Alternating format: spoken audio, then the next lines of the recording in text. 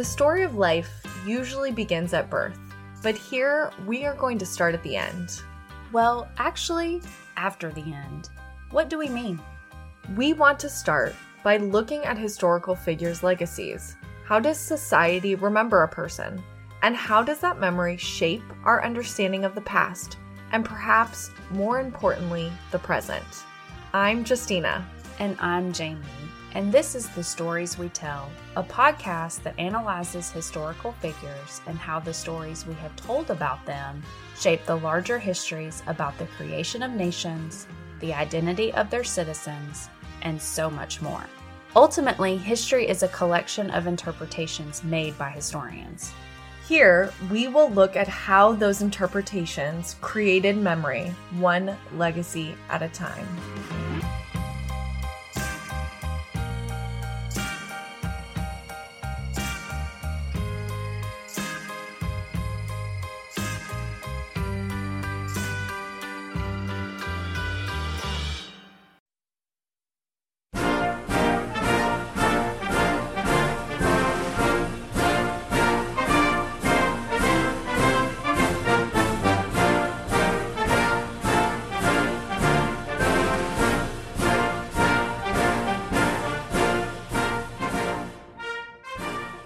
Happy President's Day.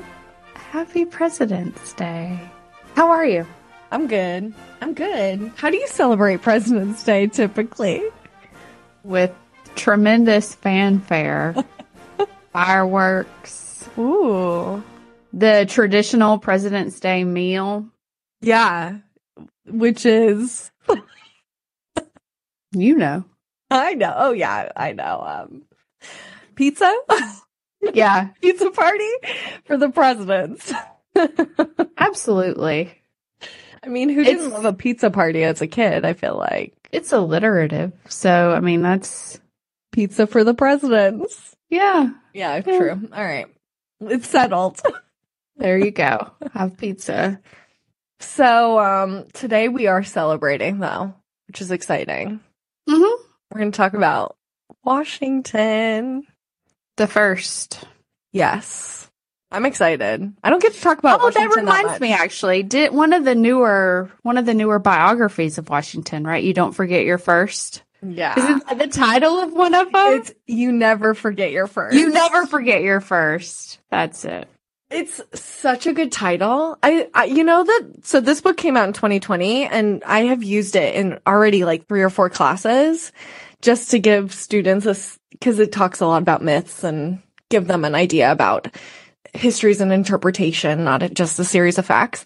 Does it talk about the stories we tell about Washington? It's really very much about the stories we tell, but it's the best title. And my students never get as much of a kick out of it as I want them to. I'm like, aren't I cool? I was signing a title or a book with the title. That's euphemisms. So it's so cheeky. And they don't care. So hip.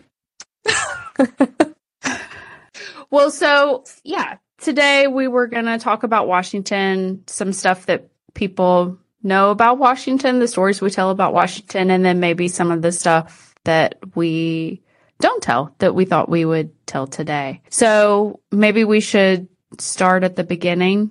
Yeah, let's do it. And I'm going to say quickly, I just want to give some credit. That book is written by Alexis Coe. You Never Forget Your First. I should have mentioned that earlier. Sorry about that. I cut you off. But yeah, let's start at the beginning. So a young Washington is most famous for cutting down a cherry tree. Yes. And never telling a lie.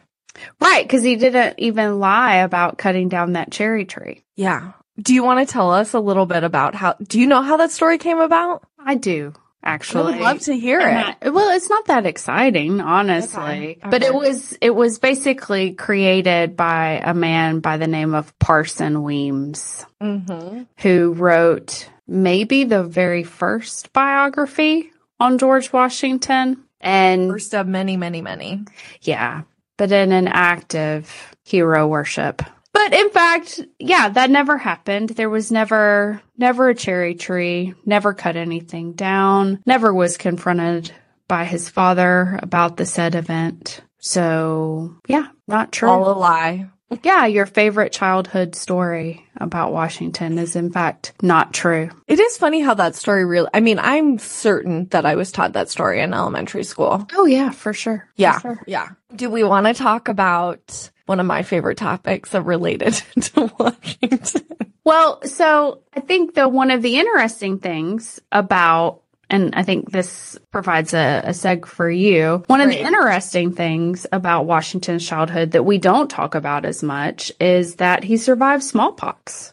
Yeah. No joke. I mean, that was an incredibly deadly disease. Yeah. Wiped out huge populations of people. And actually, when I was doing a bit of research, he survived a lot of diseases to reach his old age. And so, but smallpox probably being one of the most well-known, deadliest of diseases. And smallpox could potentially answer the question that I was going to talk about. So, in some cases, smallpox is known to cause infertility in men. And we know that Washington never had any biological children. So I want to talk about the potential that Washington was sterile in adulthood and the way that biographers have kind of tried to not talk about it. Avert that attention away from him, which I just think is super interesting. So, okay, I'm going to give you a little background. As I just said, Washington had no biological children, but when he was married to Martha Curtis, also known as Martha Washington, on January 6, 1759, Martha was 27 and he was 26. So, very good biological reproductive years, okay?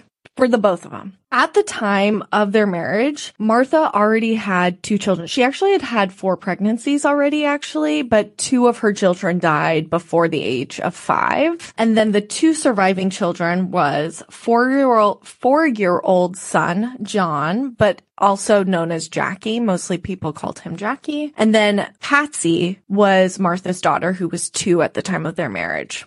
Just as a side note, Washington apparently really, treated these children like his own. He was devastated. Patsy died at the age of 17. She had epilepsy and died during an epileptic seizure, which is very sad. And apparently he was quite devastated. Additionally, apparently the fact that he was had no biological children actually helped his political career, which I know you know about this. But because at the time of early America, right, Americans were pretty weary of monarchies.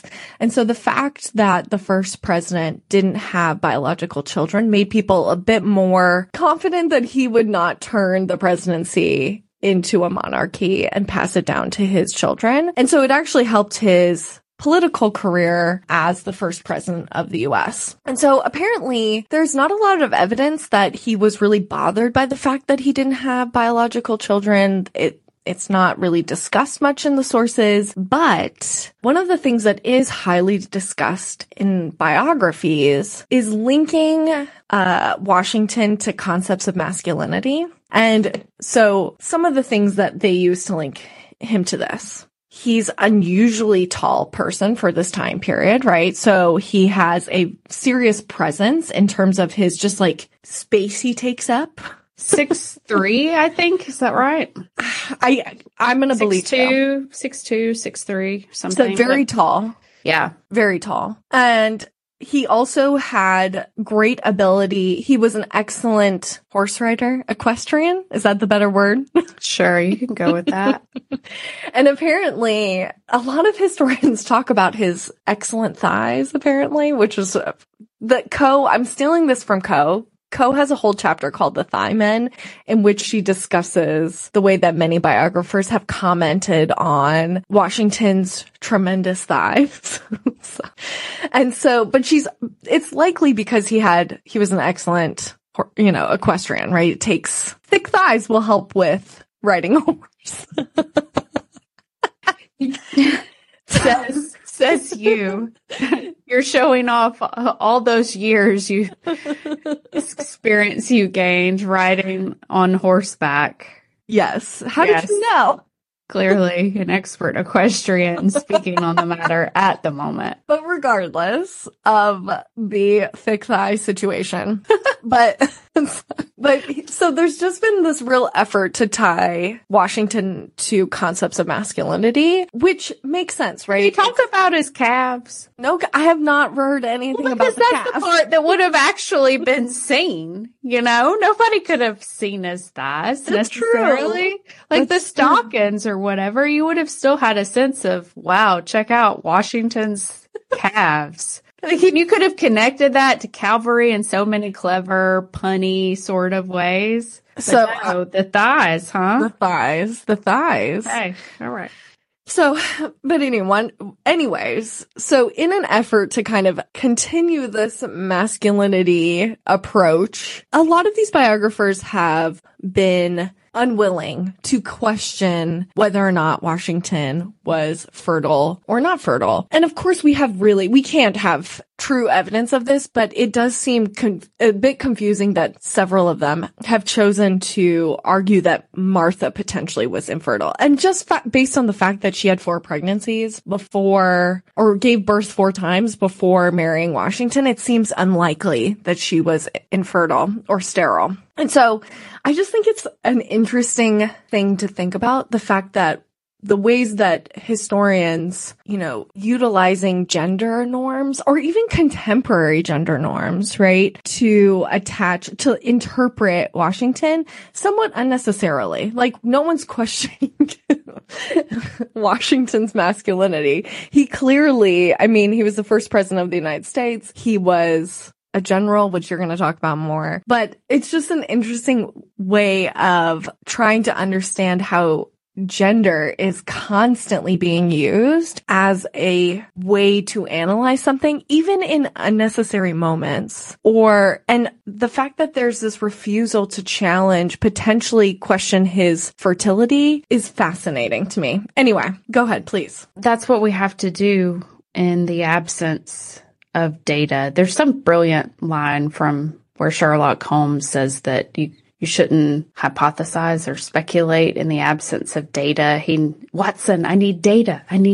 But so often we don't have data. We have to speculate and rely on kind of contextual information that we may or may not have access to. So Martha and George don't have children of their own. Was he sterile? Was she sterile? We don't know. Was it recorded that maybe one of her last pregnancies or childbirths resulted in some sort of problem? Maybe we know, maybe we don't know. Maybe they didn't want kids. I don't know. There's so many things that it could be. But to your point, it's interesting that it becomes kind of a question of gender and what is expected of men of a particular standing and what is expected of women of that particular standing. Yeah. Because when I was a kid and hearing stories about Washington, honestly, I remember the fact that it was kind of mentioned and then you kept moving that they didn't have any kids together.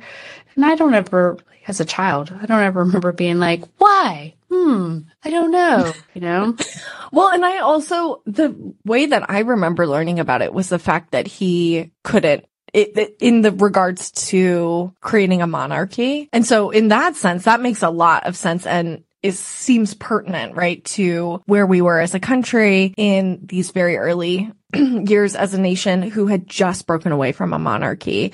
And it reasserts his kind of only taking 2 terms, right? That's part of his legacy, right? That he really, in moments of potential power, which you're going to talk about, he actually doesn't take advantage of that. So who knows? But maybe. We know he had smallpox. Maybe there were lingering effects. Yes.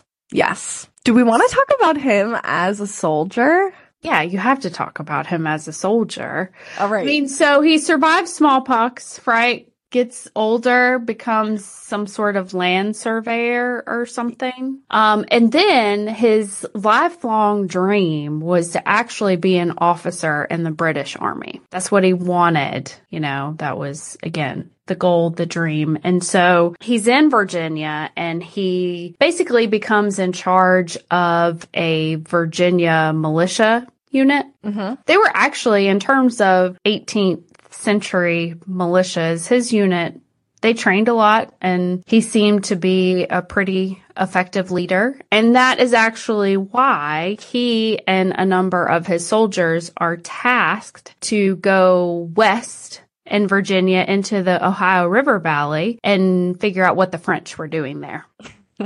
So just to catch up people on a little bit of context, throughout the 18th century, there are a series of dynastic conflicts that are happening between England and France and also other countries. And what happens is they actually begin in Europe for European reasons, typically around the succession of a particular monarch in a country. And then what would happen is these things would kind of boil over into the North American colonies. And there would be small numbers of regular or professionally trained European soldiers in the colonies, and they would fight these conflicts with the assistance of colonial militias and oftentimes Indian allies. So there are a series of these conflicts that happen throughout the 18th century. And, England is trying to expand its efforts and interests from east to west. France is trying to expand its interests and efforts from a number of different directions. But this area of the Ohio River Valley becomes a contested area between the two of them. And so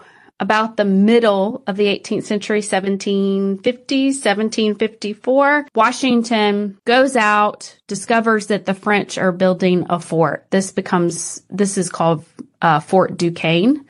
He comes back, he reports that information, and the Virginia governor sends him back. And this time he takes a number of natives with him. A skirmish results between Washington and his militia and French soldiers. The native people that are there have come for their own reasons. They're not really interested in the politics of Virginia or any of these dynastic conflicts that are driving the events for Washington and others. And so they wind up attacking some of the French soldiers.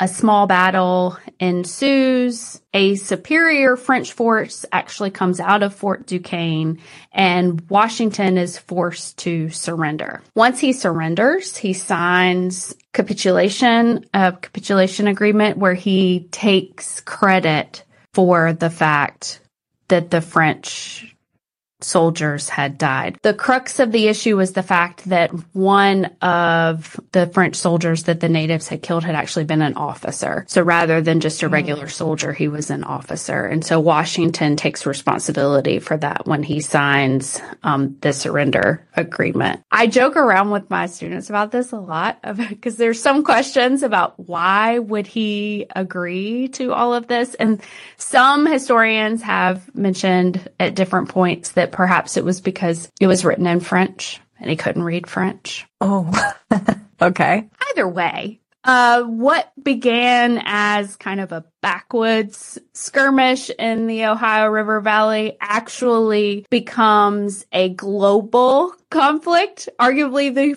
First World War. Globally, it's called the 7 Years' War. In the North American context, it's called the French and Indian War. It's the last of these series of dynastic conflicts in which England and France are really kind of competing over North America. And it's different from all the others because it actually began on the North American continent and then flowed over places instead of happening the other way around. And so here is a man who his lifelong dream was to become a British officer. Things could not have possibly gone worse. I mean, here you are, the head of some colonial militia, and you've started a world war. Oh my God. I always tell my students, though, that they should take heart. Right? This is an amazing lesson for all of us. You can screw up in your youth, and one day you too can become president of the United States of America. That's so good. I love that so much. Maybe don't start a world war, but there's hope for us all. There's hope for us all. That's really good. That's really good. What about as the Revolutionary War begins?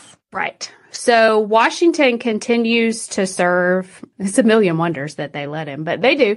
He continues to serve in the Virginia militia, working with British regulars throughout the course of the French and Indian War. And he is one of the politically prominent colonial landowners that's really frustrated by the settlements that happen at the end of the French and Indian War. In 1763, the British basically re-promise a promise that they had already made to Native people during the course of the conflict to create a really hard boundary line that essentially corresponded with the Appalachian Mountains. And they promised that British colonists would not move west of this mountain range, and that everything west would be, native territory. People could be there, wouldn't have to worry about settlers at all. And Washington was really, and not just Washington, but a number of people like him were very frustrated by this because they had felt like they had fought for access to that land. That's just one kind of component to all of the things that lead to revolution. I don't think this podcast is about all the causes of America's war for independence, so I don't necessarily want to get bogged down into that. But when it becomes apparent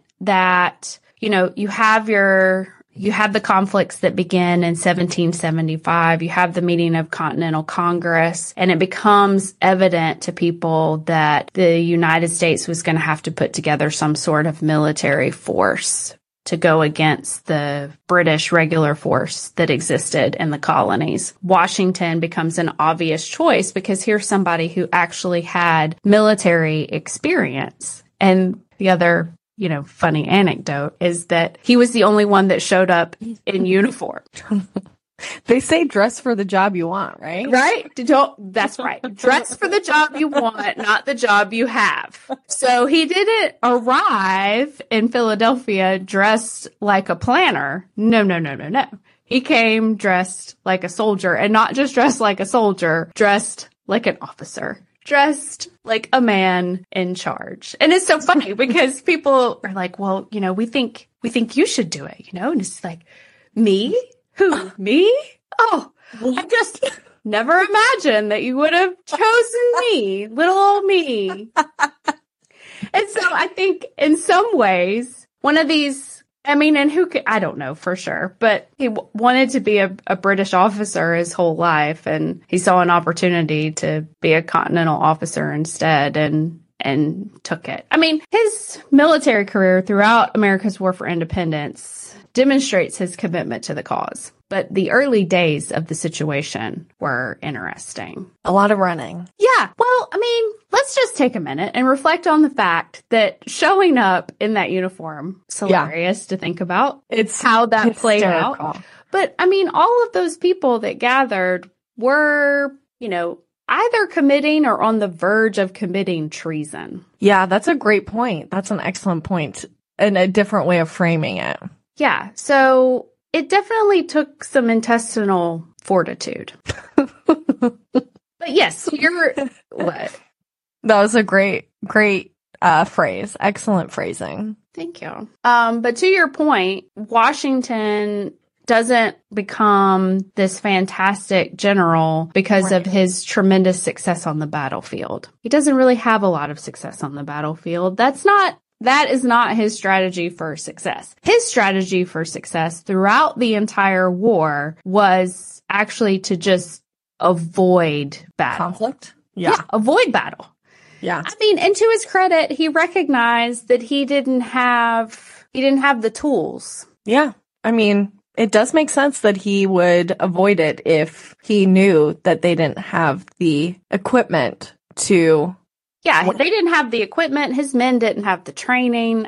There were so many things. And so basically he found success by just keeping his army in the field. The British kept trying to force him into decisive action. If we can beat Washington on the field of battle, then we can essentially win the war. And it's like that old adage about winning the battle but losing the war. That's essentially what happened to the British in the War for Independence. As morale, though, and everything wanes, men are frustrated. They're kind of coming up on the end of their enlistment terms. Yeah. And so Washington knows that he needs to boost morale. Politically, people are kind of beginning to question the effort. So he needs to do something to change the morale, not only of his soldiers, but of colonists more broadly. And that's where we get that really famous image of Washington crossing the Delaware. Can I tell you a little personal story about that place? What place? The Delaware River? Yeah. So Trenton impressed him. In college, I took a Revolutionary War class in which we got to travel to Philadelphia to go to some of the places in which we were learning about. Super cool, right? Thanks, Dr. Elliott. On our way to Philly, because I was in school in New York, we stopped at the location of which Washington crossed the Delaware. New Jersey. Yes, we were in Jersey. I feel bad for this public historian who is trying to do their job. So we're at the location, and I remember this public historian asked the class, set up the class saying all of these things that were going wrong, all kind of just speaking to, some of the things you just spoke of, the fact that, the colonial army was not equipped to win, and asked us as a class, who among you would actually join? It seems kind of silly, right? Based on looking at these statistics. And a good friend of mine and I, who probably cared more about the history than most of the people in the class. No, I can't imagine. I know. We're the only two to be like, I would join, right? We would join and then we shamed all of the other students for not being patriotic. We were such jerks, but it was super fun. And I think back on that now because it was really a rhetorical question of which I did not treat it as such. And I also used hindsight to answer, but it was pretty fun. It was such a fun trip. Anyway, good memories. Harassing public historians. Sorry. I'm sorry to that person. I don't know your name, but I am sorry. Well, public opinion had begun to turn against Washington before this. So not only were people kind of coming up on the end of their enlistments, there was a threat that, the whole army could essentially demobilize. But again, public opinion was turning against him as well because he hadn't had any success to speak of. He'd basically just been retreating since he got involved. And so this happens in Christmas 1776. And basically part of Washington's army crosses the river. They attack a group of Hessians that were asleep. They'd been up partying on account of it being Christmas. And so Washington attacks it at dawn or whatever.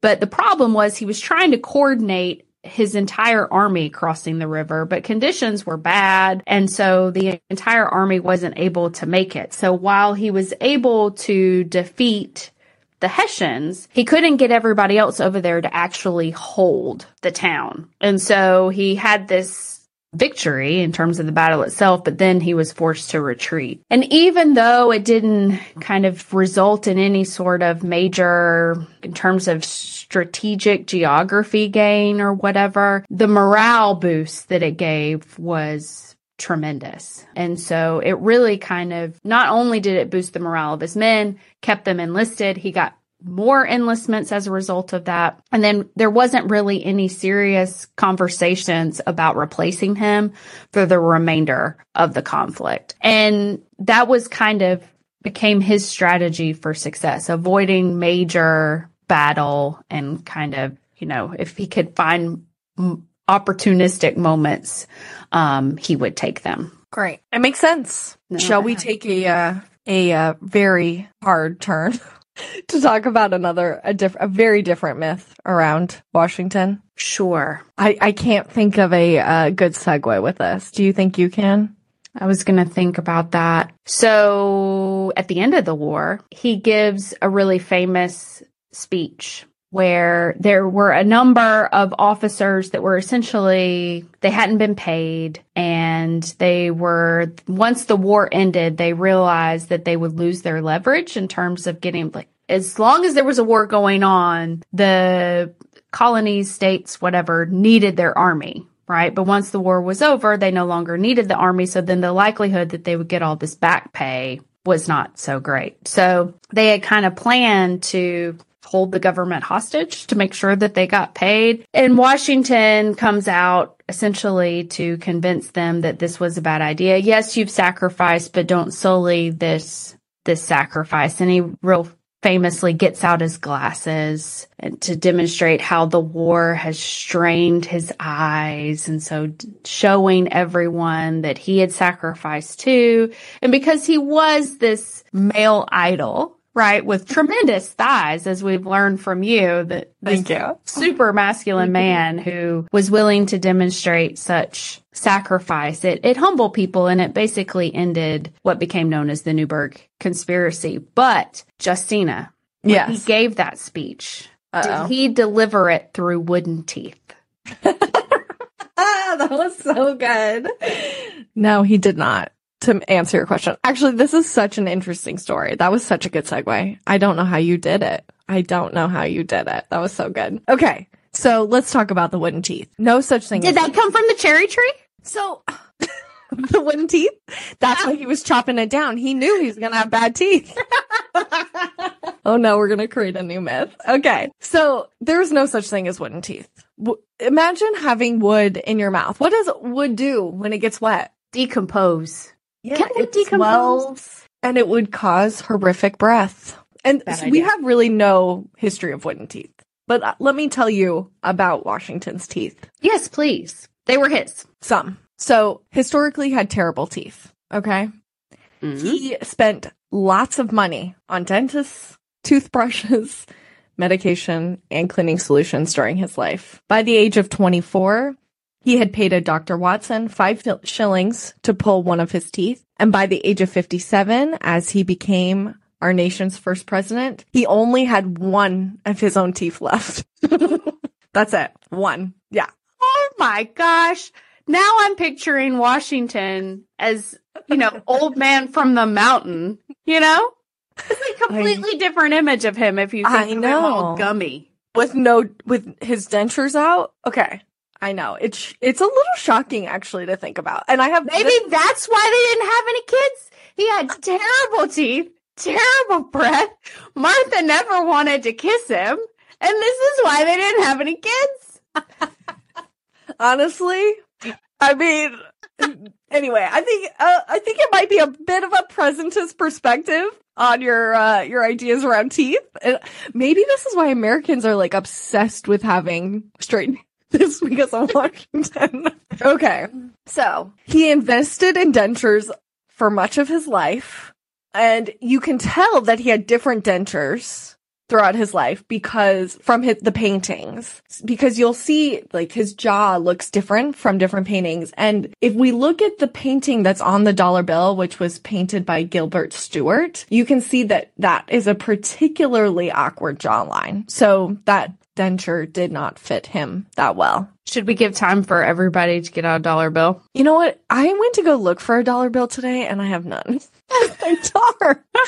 I live with only cards in my wallet. So yeah, you should go. I'm going to seek out a dollar bill to look at this again. Okay. So dentures were made up of an assortment of different things. Oftentimes they used chunks of ivory from hippopotamuses, walruses, and elephants, and they would sculpt them down to kind of look like teeth, and they would affix them to the dentures using a brass screw. They would often fill in gaps in these dentures with less exotic animals' teeth, like cows and horses. What? And I know, this is mind-blowing. And also a little, like, if your tummy, there's a little bit of, like, I don't know, if you're ill from teeth things. Sorry, ahead of time. Okay, they also used human teeth. For instance, Washington would sometimes, if his teeth were pulled out, he would save them. And I read this like great thing that he wrote in a letter to someone like, hey, I know I left my teeth somewhere. What? Wait, maybe I can find the actual line because it was so funny. Hold on. Okay. Oh, yes. Okay, this is a line. Washington, this is actually from Coe's book. In the preface, it says, Washington kept some of his dead teeth at Mount Vernon. He hopes they might be reused and hopes that they might be reused as dentures. And this is a quote. I am positive I left them there, or in the secret drawer, or in the locker of the same desk. You would think you would remember where you left your teeth, but no. Okay, so I will say this. I'm more curious about the need to reference where they might be. Why is anybody trying to find his dead teeth?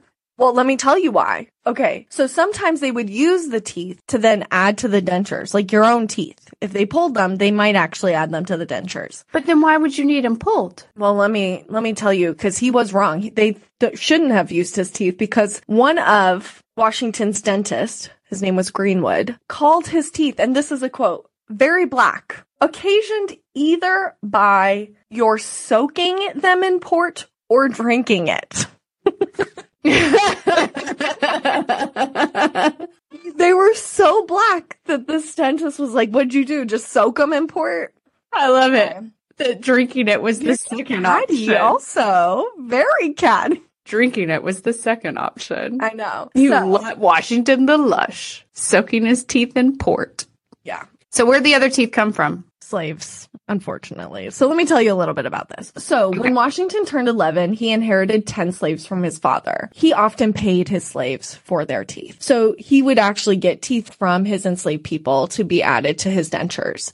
And one of the things that I learned about when studying this is that this was not uncommon. So apparently Greenwood, his dentist, would offer money in the newspaper. Like he would put out an ad in the newspaper saying like, I'll pay a certain amount of money for someone's teeth. But what we know from one of Washington's personal ledgers, that he offered 6 pounds and 2 shillings for at least 9 teeth.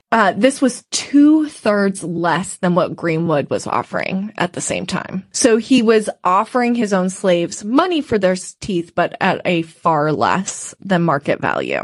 Fascinating, right? I mean, it's interesting because, the idea around dentures is, ancient or not ancient, but, 18th century dentures is fascinating. But also it really shows, it really shows the dehumanization of enslaved people, right? Mm-hmm. And also it shows that their willingness to give up their own teeth for money shows how much they needed the money, right? Or that they might be saving this money to pay for their freedom, right? And so I think this is it's, one little fact, but it shows a complex hierarchy in terms of race and class. And so I thought we could talk a little bit about Washington as a slave owner as well. Mm-hmm. Okay. So there is a discussion around, did he free his slaves, right? I think that's something that's often discussed. So I want to give you some specifics around that. So in 1799, which is the same year that Washington died, he wrote a new will. And this will shows that he was one of the richest men in America, but he was, quote unquote, I'm using a term that from Coe's book as well, cash poor, right? Much of his wealth was in his properties. And he had properties not just in Virginia, he had properties in several states. And he often discussed actually wanting to free his slaves.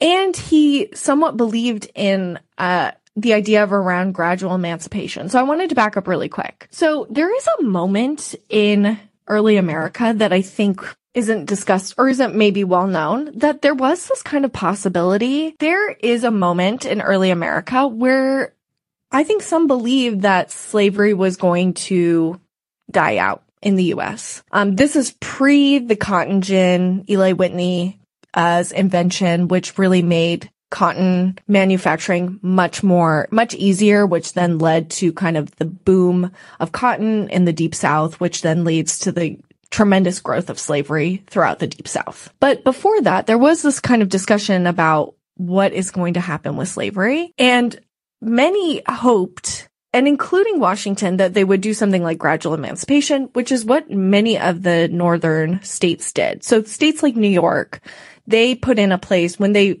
ended slavery, they did something called gradual emancipation, which was a law that would say by such and such date, you have to free your slaves. So it wasn't as soon as the law hit, slaves were emancipated, it was over a course of time. And so Washington did want something like this to happen. And he discussed potentially wanting to free his slaves during his life, but he never freed any of his slaves actually during his life. But in this will that he wrote in 1799, he did say that he would free, and I have the number, 123 slaves after his death, and then also after Martha's death. So the idea that basically that they would only be freed after Martha didn't need them anymore. And part of the discussion around this, and I would be curious your thoughts on this, because I wasn't aware of this. So one of the reasons that he argued against freeing slaves during his lifetime was the fate of his slaves' families. So many of his enslaved people had married the Curtis's slaves, which is Martha's former husband. So she came into the family also with many slaves. And the slaves that were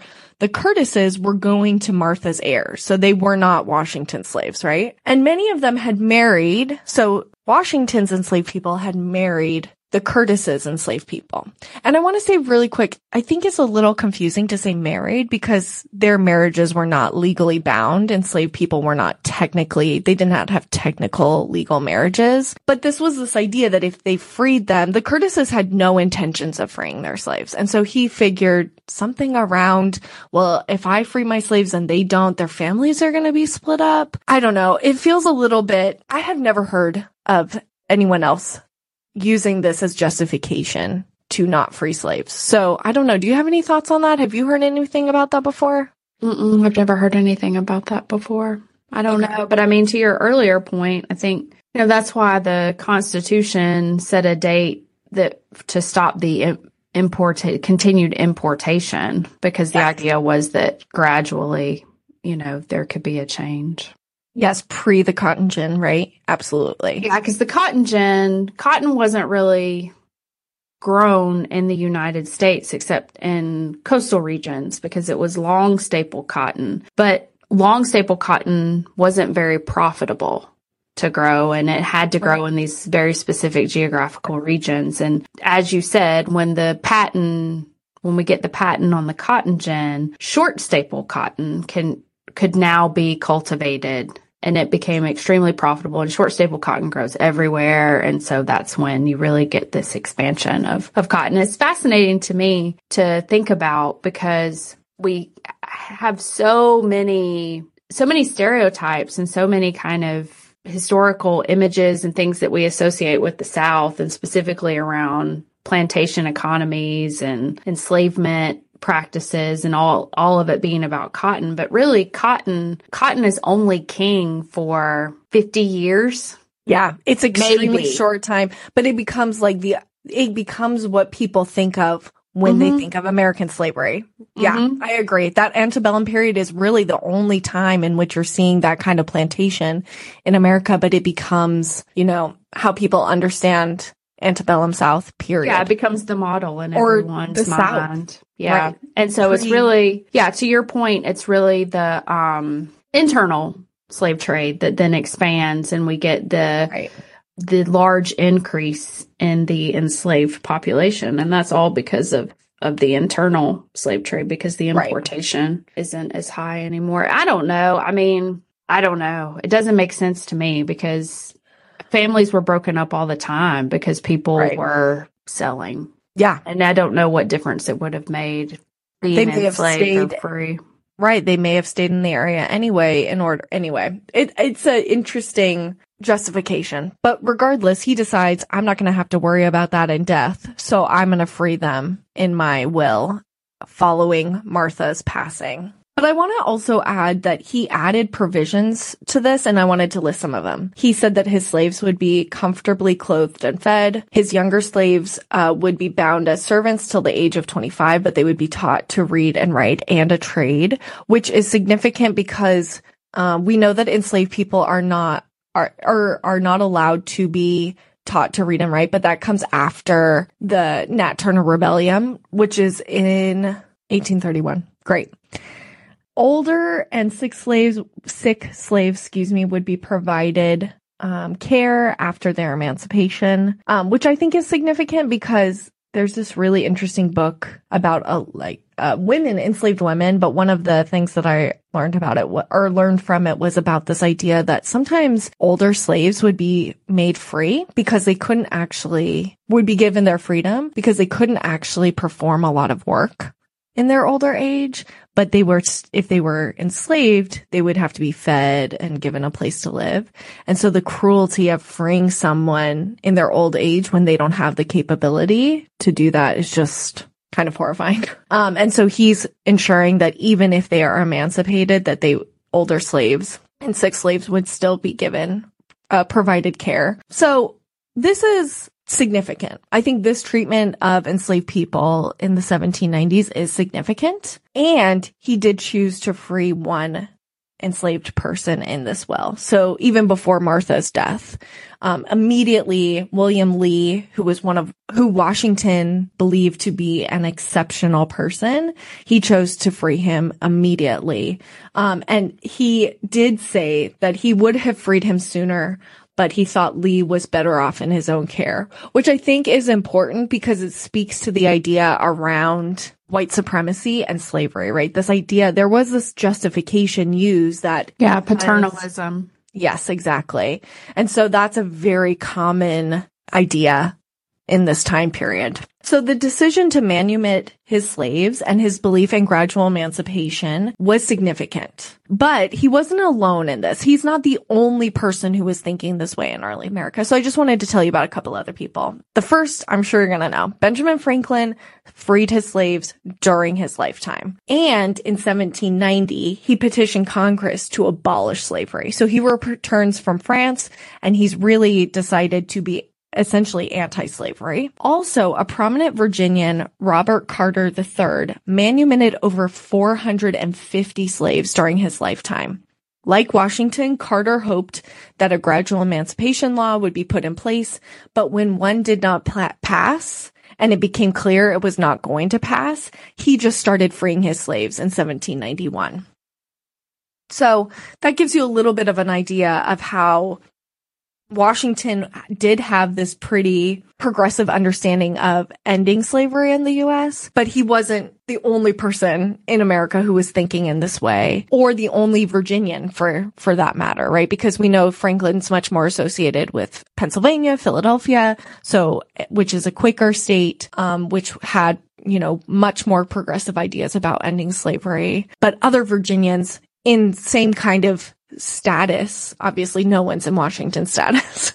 He's in a status all to himself, but someone who was a significant slave owner, having 450 slaves to free during his lifetime, was doing that during his lifetime. So I think that's a really interesting component of this legacy. Yeah, I think so. And I think, speaking of Washington's legacy, because I know we've kind of poked fun at him a little bit throughout, but that's really kind of the point, isn't it? Yeah. I mean, if we can't, why are we doing that?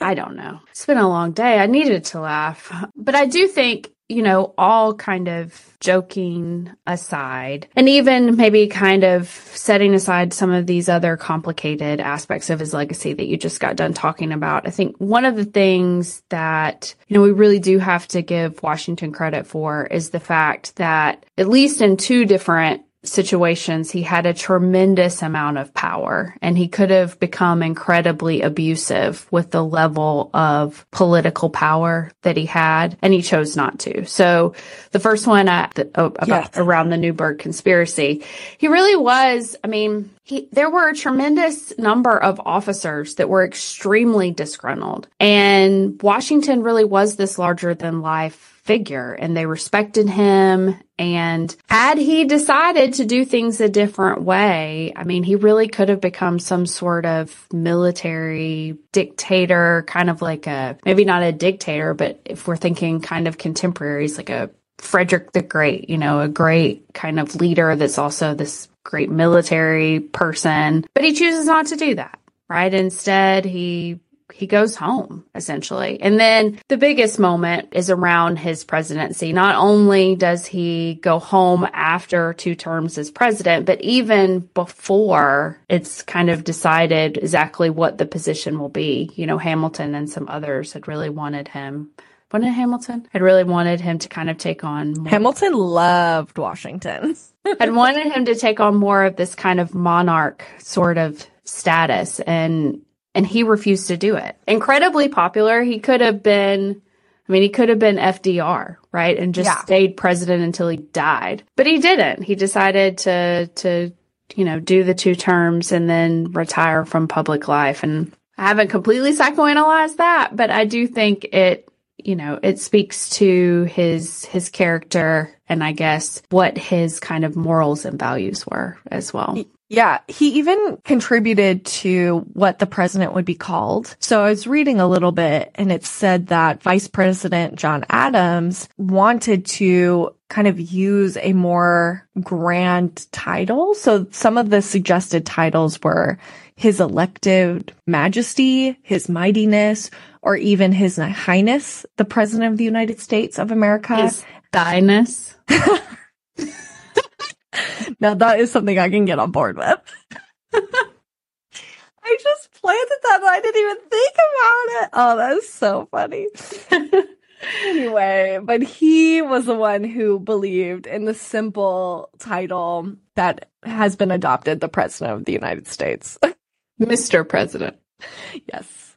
So I think that speaks to that idea, right? It makes me also think that he really did believe in the cause, right? It is amazing when someone doesn't get drunk with power. And like you said, he could have gotten really drunk with power. Yeah, power corrupts and absolute power corrupts absolutely. Ooh, very nice. Yes.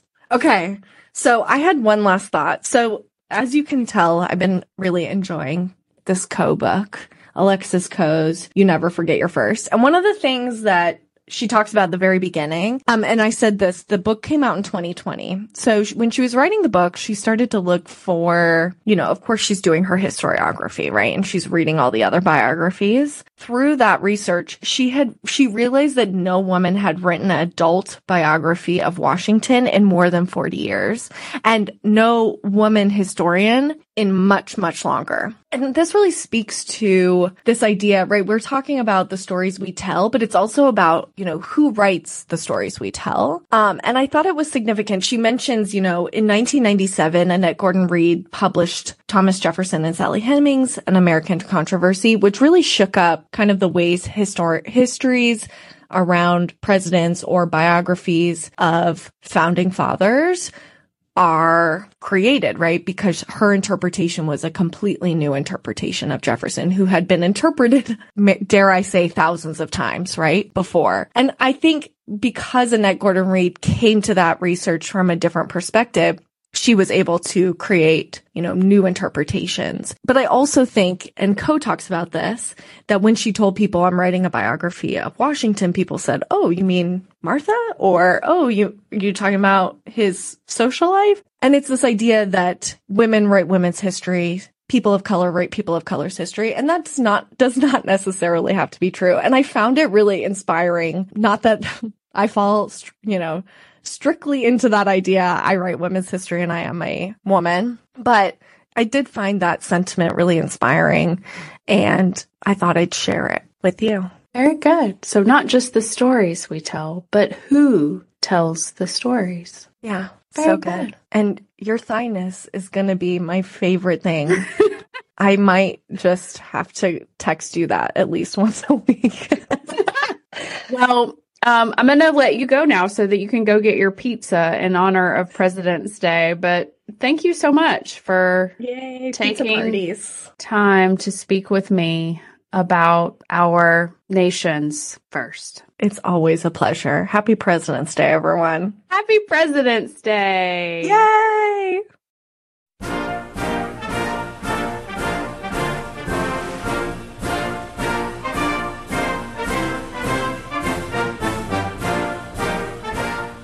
Thank you so much for listening. If you're interested in learning more about this topic, check out the recommended reading list on our Instagram account. Our handle is stories_we_tell_podcast. Please join us next time to examine another legacy, another memory, and explore the stories we tell.